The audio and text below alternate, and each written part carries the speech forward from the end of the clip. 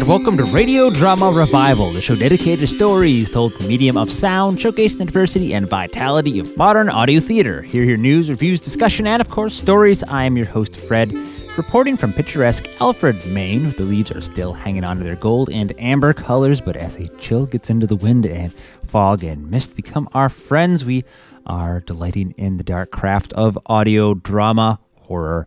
And as a Mainer myself, I must say I relish the tales of terror that originate from old New England. Something is definitely in the water up here. We've got Stephen King, of course, who all of us owe a bow down to the Grandmaster H.P. Lovecraft. And H.P. Lovecraft, his work, is our feature this week, brought to us by our friends at 19 Nocturne Boulevard. So Lovecraft's works make great audio adaptations, and there's plenty of material around the interwebs of different types of Lovecraft stories, but nothing quite like what we'll hear today, the work of audio mistress Julie Hoverson and her series 19 Nocturne Boulevard.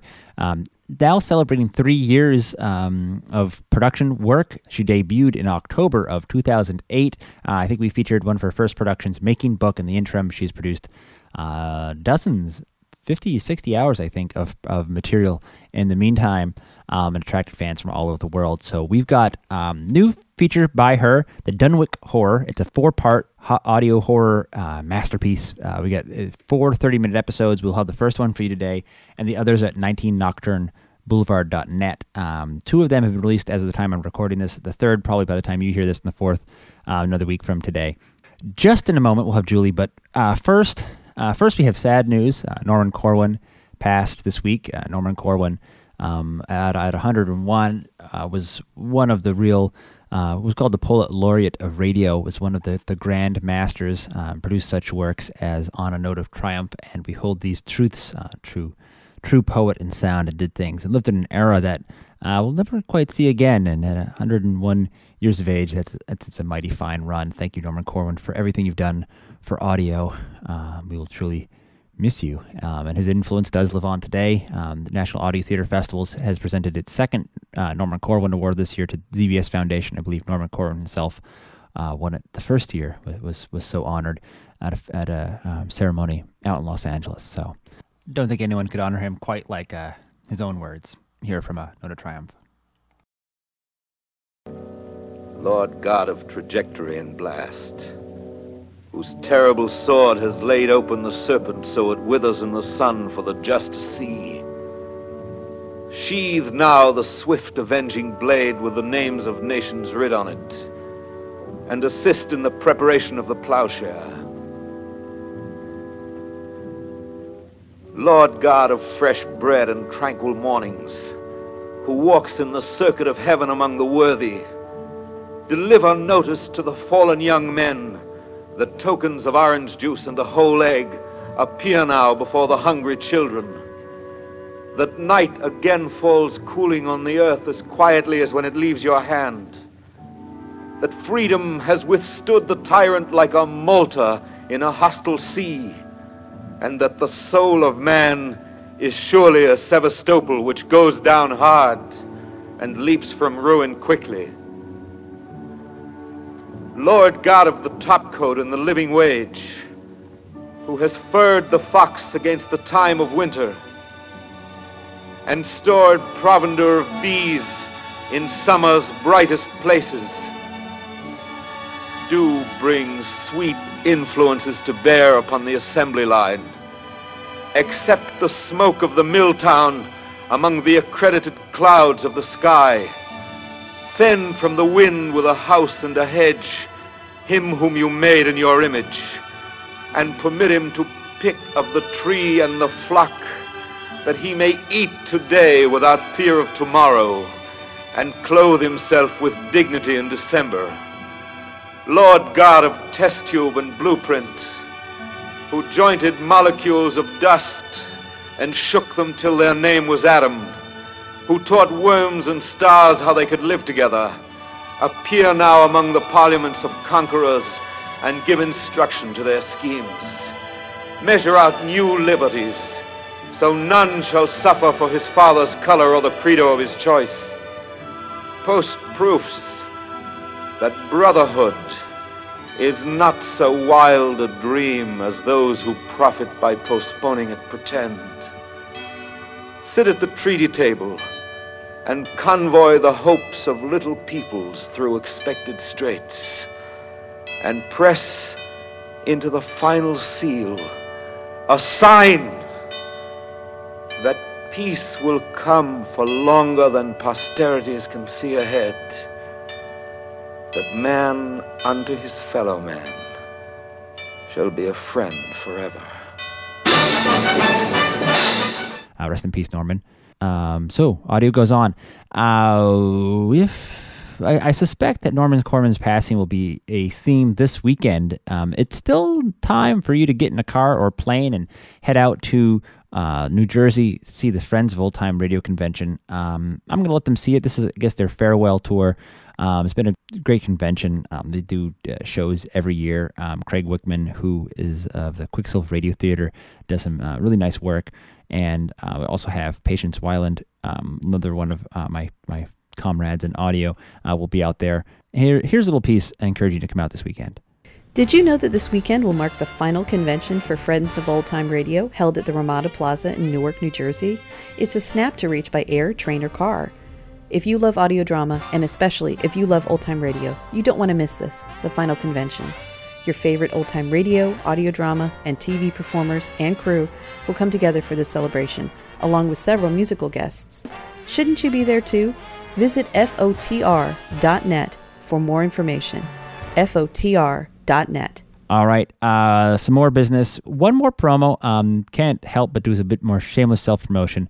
We've got another promo this week for our upcoming Halloween show on transcontinentalterror.com, finalruin.com, and oralstage.com. I'm also probably going to make a special Radio Drama Revival Halloween edition this year podcast between next week's show and the following November show. This is for our new series in tandem with 1918 producers, Oral Stage producers, Intensive Care. This Halloween. Oh, you made it. Oh, we're so glad. We thought we lost you. A man wakes in the hospital, and he may never leave again. They won't let you leave here alive. Let's get you back to your room. Final Room Productions and Oral Stage Studios present Intensive Care by James Comtois. Guess they haven't told you why you're here. Why you're here to suffer. Nurse! Help! Tune in Monday, October 31st at transcontinentalterror.com, finalroom.com, and oralstage.com, and prepare for the worst. To get out of here, you need to go through the basement. Oh, God, Alex! The hospital will never be the same again. All right, one more piece, and then we're getting to Julie. Captain Radio's back for review, The Mask of Inanna, Season 3, and he's catching us up with what's happened in the intervening seasons and this new work, so enjoy.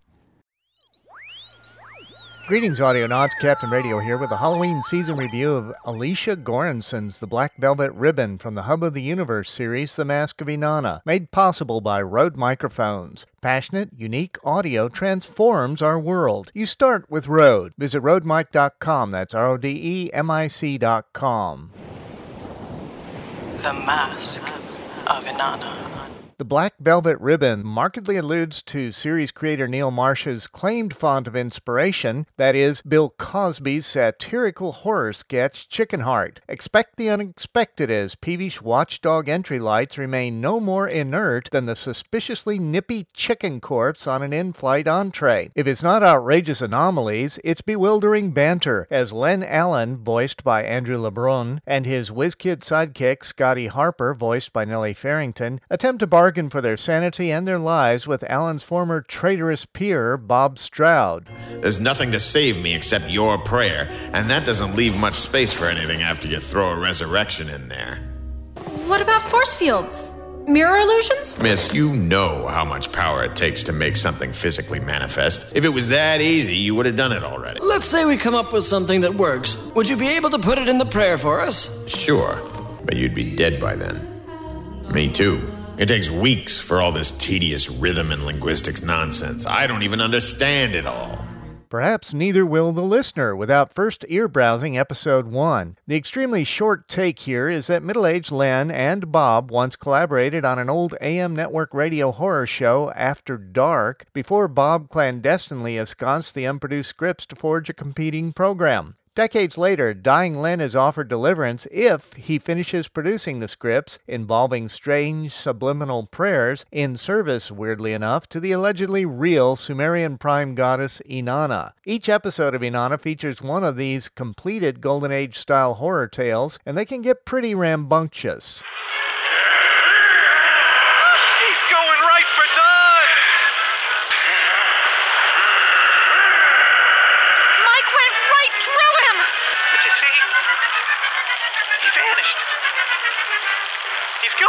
And the present-day Inanna storyline can go wanton as well, as here, cornered in a rural redneck food and liquor emporium by winged feline Nephilim intent on converting all present into zombie puppets, Len falls severely off the wagon in his efforts to save Scotty and himself. I still have your feathers!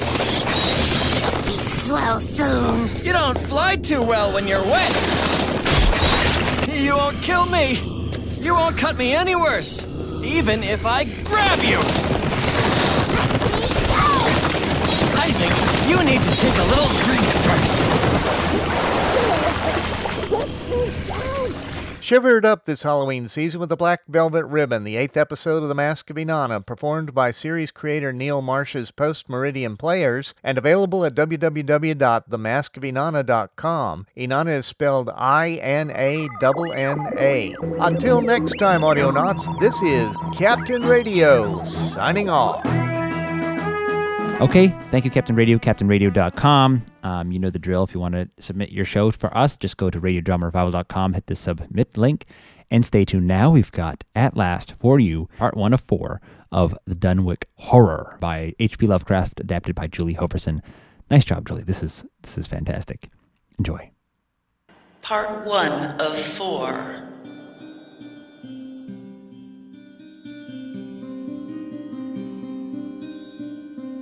Nor is it to be thought that man is either the oldest or the last of Earth's masters, or that the common bulk of life and substance walks alone.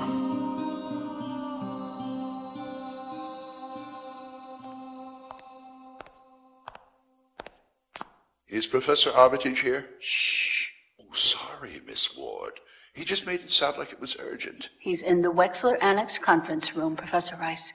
You can take this to him. Is he doing well? He looks fragile. Background there? Last door on the left. You tell him if he needs anything. Absolutely.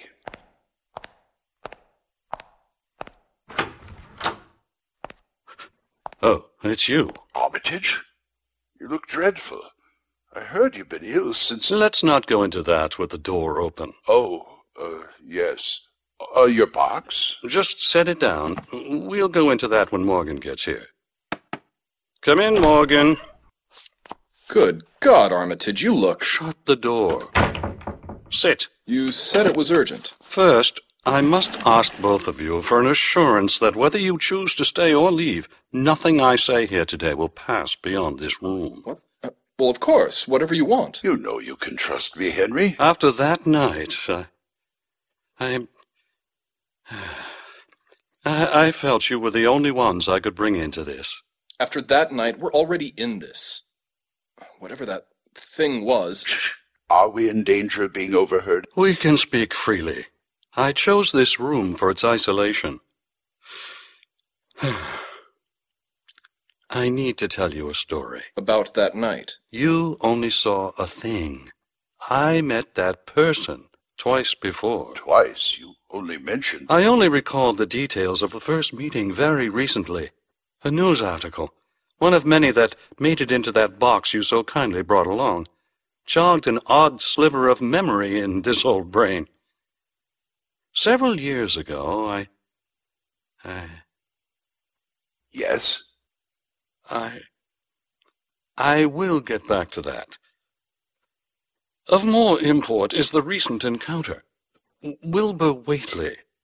You should have seen the look on Miss Ward's face when that filthy, goatish monstrosity of a man ducked under the lintel of her sacred library and requested a very special book. The what? The Necronomicon. I read doubt is to be found in your special books collection. I can't just let you in. That collection is restricted. Someone would have to escort you. I can read it myself. That is not the point. If you want to schedule a viewing, I can put you on the list. Is there a problem, Miss Ward? No, Professor. Nothing to worry yourself about. I've come for to see the Necronomicon. I told him he would have to make an appointment. I have a bit of free time. Why don't I just take him? I knew you would query me about my motives. He was an interesting type. Not the person you might expect to see in a library to begin with. And I'd heard him declare he could read the book. I gave in to curiosity, pure and simple. Perhaps also a touch of cruel humor. Even I am not immune from the odd, I told you so. Didn't anyone notice there was something very wrong with him? You did say something about ducking under doors. You only saw him in extremis. To us, then, he was simply a very tall, ugly man in a rather bulky, cheap suit, who looked and smelled like he'd walked all the way from a farmyard. Tall? Ha! Those doors are nearly 8 feet. I had to help move a shelf through there once. I decided to test him. We were in the reading room, and I seated him at the table. So, you were looking for the English version of the Necronomicon? Thus? No, this is not right. You have your own copy? I needs to compare. Can I see the Latin version of Olaus Vermeus? I don't read the Arabic, but I think the Latin will suffice. To say I was stunned that this hillbilly would walk in with a copy of the rare Dr. D translation of the Necronomicon carried so carelessly in a cheap valise. It was in wretched condition, but appeared to be intact. So stunned that you let him see the book? I had always intended to let him see the book, and now that I had found he was no mere thrill-seeker, I was overwhelmed with curiosity as to what precisely he was expecting to find in it. Can I help you locate whatever you're looking for? I can do it. I'm very familiar with the Latin edition.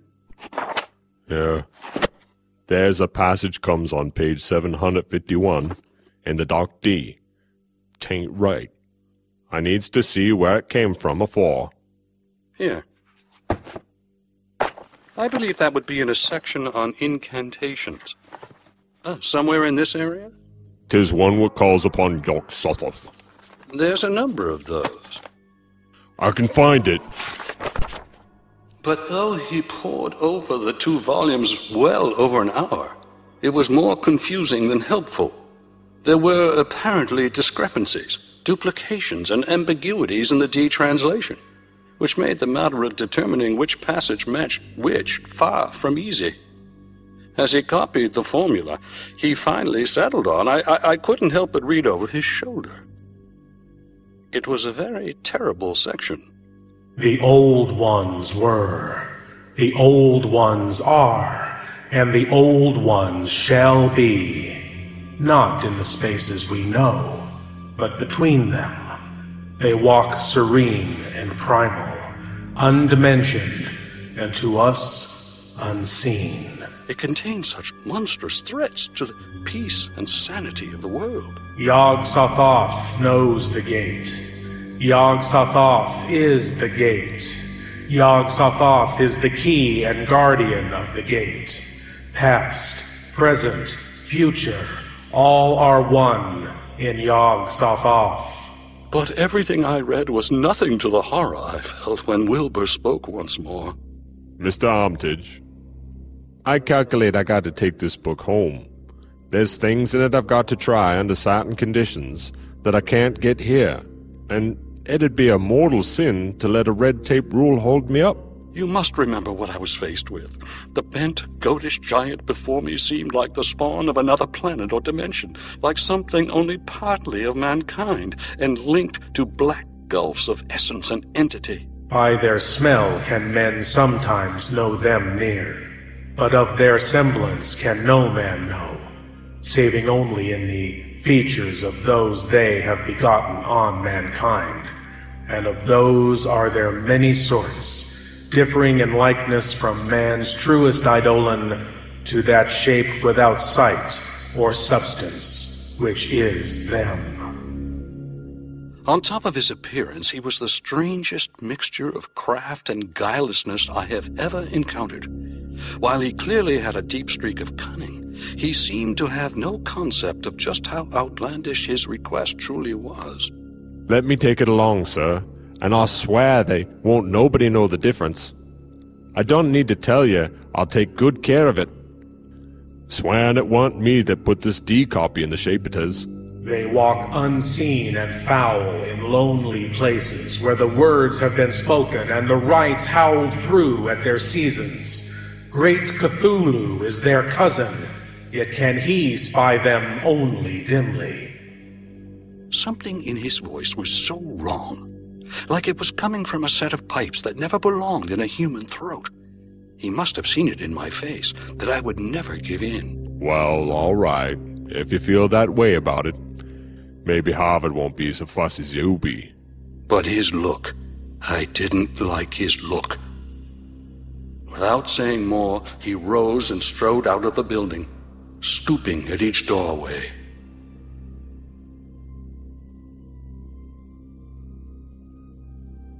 I locked away the Necronomicon with a shudder of disgust, but the room still reeked with an unholy and unidentifiable stench. Ea, Shub-Niggurath, as a foulness shall ye know them. Their hand is at your throats, yet ye see them not, and their habitation is even one with your guarded threshold. It was that odor that finally brought back the memory of my trip to Dunwich years before. That same odor that sickened me at the Whately farmhouse. But the Wilbur of that visit was yet a child, not the giant I had just met. So I hope to be forgiven for my mistake. Perhaps this Wilbur was the father. We can only be grateful it wasn't. Inbreeding? Inbreeding? I doubt it. A different sort of miscegenation entirely. But what thing? What cursed shapeless influence on or off this three-dimensional Earth might have been Wilbur Whately's father interested me greatly. The townsfolk seemed to be willing to overlook his innate oddity. Show the townsfolk Arthur Macken's great god Pan, and they'll think it's a common Dunwich scandal. What walked the mountains that night that Wilbur was conceived? What Rudmus horror fastened itself in the world in half-human flesh and blood? Taking notes? Some color. Might write it up as a story. I've gone back to the records for the precise details. He was born on Candlemas, 9 months after a very significant May Eve. The talk about the queer noises in the hills reached clear to Arkham that year. Hill noises? It's all in the papers here. Newspaper articles, personal reports, a few letters I've received from interested parties. Plenty of time to have them collected all during my illness. You still look ill, Armitage. Are you sure you're up to this? If we wait until I'm well again, and at my age that could take quite some time, we may be too late. And so this Whately, this is what came back to the library, but that was some kind of monster. I'm sure of it. What was left of the suit, not to mention the face, was unmistakable. I mentioned, I think, that the watchdog barked furiously each time Whately passed near enough for it to smell him. You made some comment. Animals often have an aversion to things that are not of this world. Horses, cats, dogs, geese, whatever is merely the odor or something more deeply spiritual is beyond our meager senses. They simply cannot tolerate such outsiders. Geese. I knew a woman once who bought a house, but sold it right up again after her pet cat wouldn't set foot over the threshold. But this, you're asking us to believe a lot on faith, Professor. You saw it for yourself. I saw something. But until this moment, I'd almost managed to convince myself it was some sort of waking nightmare or group hallucination. And I can't say that finding otherwise is making me particularly happy. Perhaps I haven't been clear. This is not a mere series of interesting events. An evening amongst friends. This is deadly serious. You said as much in your summons. My dear friends, I have asked for your oath of silence on these matters, but now, since the question has been raised, I want to give you the chance to leave. Leave? Nonsense. I didn't mean to say. This is a dark business I plan to lay before you, and the fate of everything may hang on it. I must know that I can count on you for your help. Whatever you need. You think we'd skeeve off and leave you to do everything? No way, I'm in. I am gratified. You see, if the Necronomicon is to be believed, there are always these outside forces, entities, trying to find a way into our world. And if they ever should get in, we will be... I can't think of a strong enough word just at the moment. And you believe this is what this Wilbur wanted, to open a way? After his death, they gave me his books to look over. Not that the authorities had any inkling what was really going on. They just handed them over? I volunteered, saying that as I had spoken to the person, I might be able to decipher his writings. You see, among various other crumbling volumes, and his copy of the D, there was what appeared to be a journal. Appeared? It was written in a sort of cipher. Curiouser and curiouser. The wind gibbers with their voices, and the earth mutters with their consciousness. They bend the forest and crush the city, yet may not forest or city behold the hand that smites. And so we come to the night in the library. When you say it like that, it sounds like the title of a thriller. And what novels are you reading that show that night wasn't thrilling? It was a night that I doubt even the most hardened of pulp aficionados wouldn't have blanched at. Reality is considerably more Blanche-worthy than a book, and more smelly. I had received word before that night of Whately's grotesque trip to Cambridge, and of his frantic efforts to borrow or copy from the Necronomicon at the Widener Library. I must admit those efforts had been in vain, mainly due to my interference. I had taken the precaution of sending warnings of the keenest intensity to all librarians having charge of the dreaded volume. Good idea.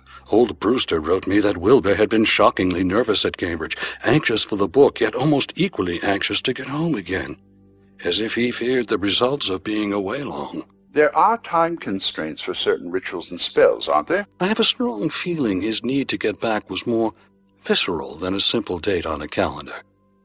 There's no particular astronomical convergence this year. That will not happen again. No eclipses or one-of-a-kind phenomena. Of course you looked into all that. I did. You always were a thorough researcher. Regardless of the cause, his time constraint forced him into foolhardy action. I am going to digress here for a moment regarding my prior meeting with Whately. What, just when we're coming up on our entrance into the play? Bear with me. I will be brief. I believe it was nearly a decade ago. The precise date will be in the papers in the box there, when the government was conscripting men for the army. Oh, I recalled that. We lost some very promising scholars. Squire Sawyer Whately. Inbreeding. I knew it. As chairman of the local draft board, had hard work finding a quota of young Dunwich men fit even to be sent to a development camp. But they're all farmers, aren't they? Farm boys are usually healthy and sturdy. Not in Dunwich. Alarmed at such signs of wholesale regional decadence, the government sent several officers and medical experts to investigate. I wasn't with that party, but went down as a result of their reports. Those are in the box, too? Yes, but one of the few men who might be deemed worthy material was Wilbur Whately. But he had to be passed over due to his age and the resistance of his family. His age? You didn't make him sound that old. Wilbur looked like a lad in his late teens. His lips and cheeks were fuzzy, with a coarse, dark down, and his voice had begun to break. Ah, and they wouldn't take him being a few months shy of 16 years old, eh? By somewhat over a decade. Pardon? Wilbur was a child of 4 1/2. Their semblance can no man know, saving only in the features of those they have begotten on mankind.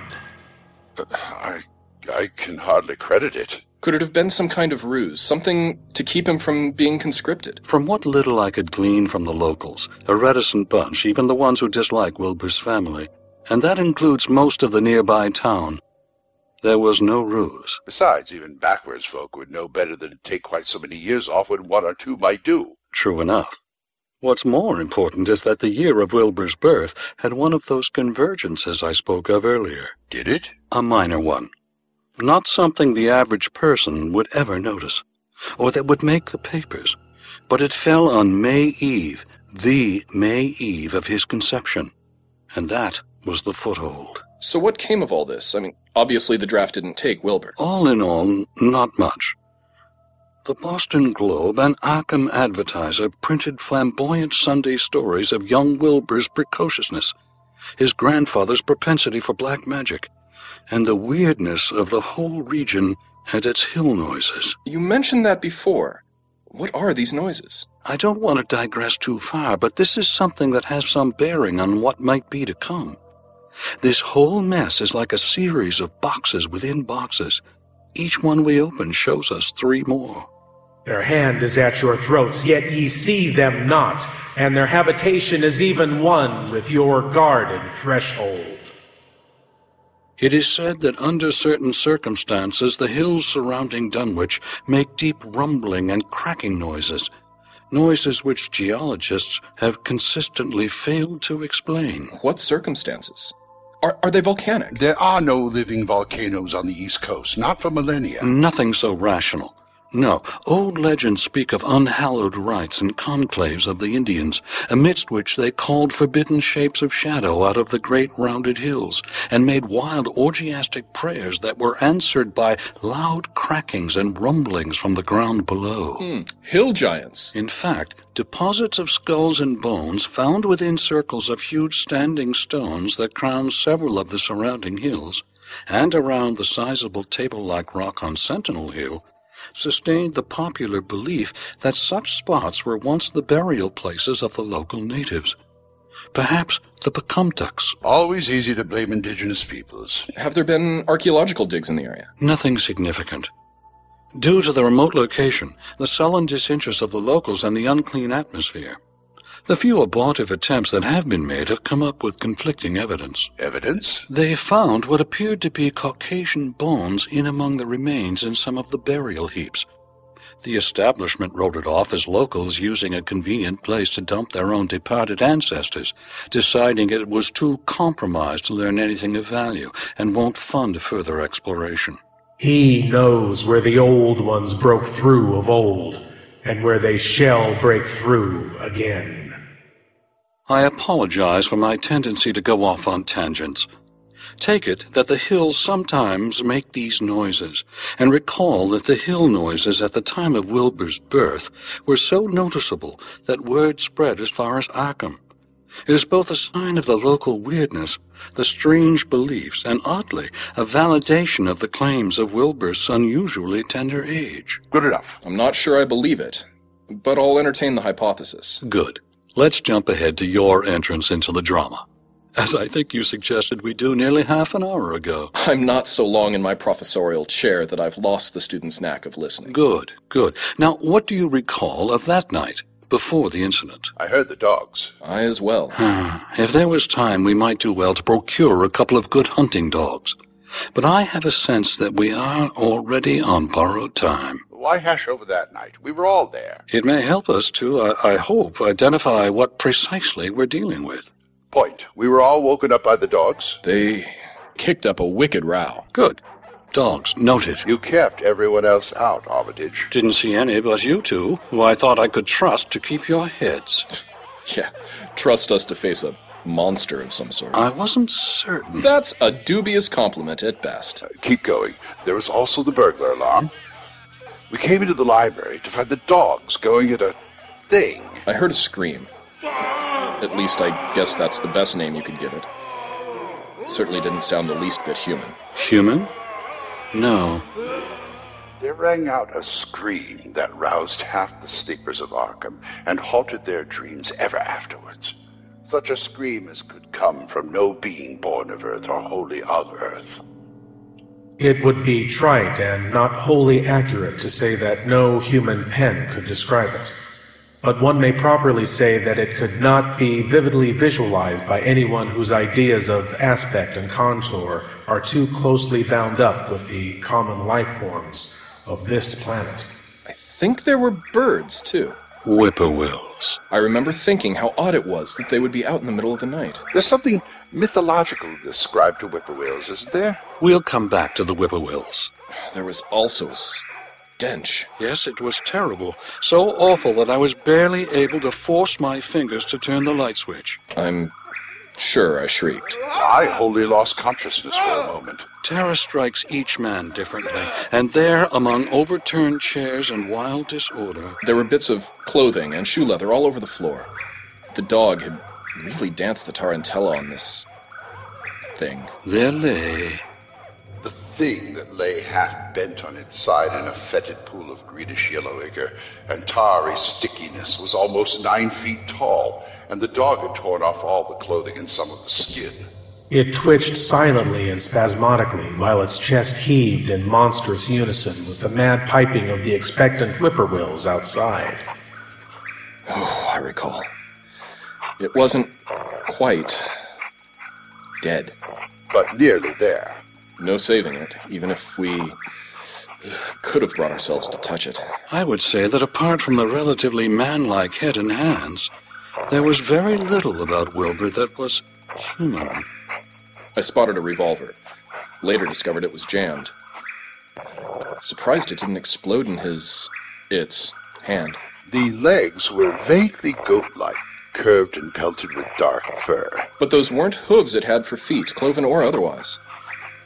More sort of pads. The chest had a texture reminiscent of a crocodile or alligator, but the yellow and black markings reminded one more of the squamous covering of certain snakes. Below the waist, though, was the worst, for here all human resemblance left off and sheer fantasy began. The skin was thickly covered with coarse black fur, and from the abdomen a score of long greenish-gray tentacles with red sucking mouths protruded limply. And once it expired, it vanished. Melted, I would call it. Disintegration. Slow yet right before our eyes. Not a bit of it left by the time we'd recovered enough of our wits to try and decide what to do about it. Nothing left but stain and stench. True. That floor will never be the same. There's already talk of having the boards up and replaced. The lack of hard evidence is the primary reason I have not been able to bring myself to speak much on this to the authorities. Such a wild tale would get me nowhere. I feel the same. Oh, it would get you somewhere, all right. Locked up, that's where it would get you. And this is why you two are the only ones I can confide in.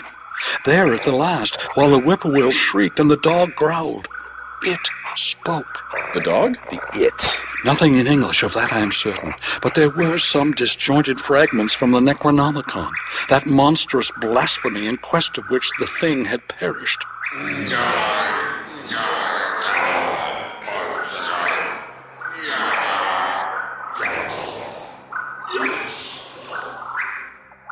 They trailed off into nothingness as the whippoorwill shrieked in rhythmical crescendos of unholy anticipation. You said you'd mentioned... Whippoorwills are psychopomps, lying in wait for the souls of the dying.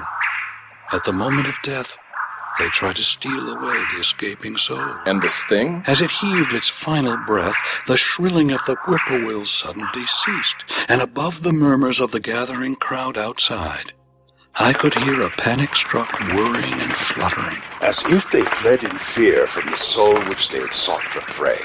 And then it disintegrated. The really human element in Wilbur Whately must have been very small indeed. Even by the time the police surgeon arrived, there was only a sticky whitish mass on the painted boards, and the monstrous odor had nearly disappeared. Apparently Whately had had no skull or bony skeleton, not in any true or stable sense.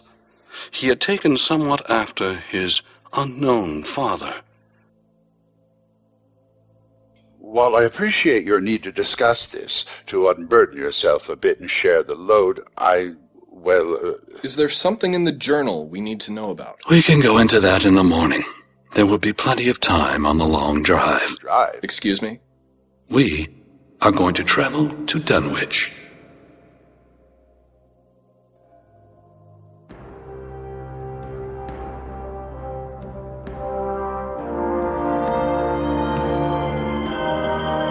Thus endeth Part 1 of the Dunwich Horror, from the classic story by H.P. Lovecraft, adapted by Julie Hoverson.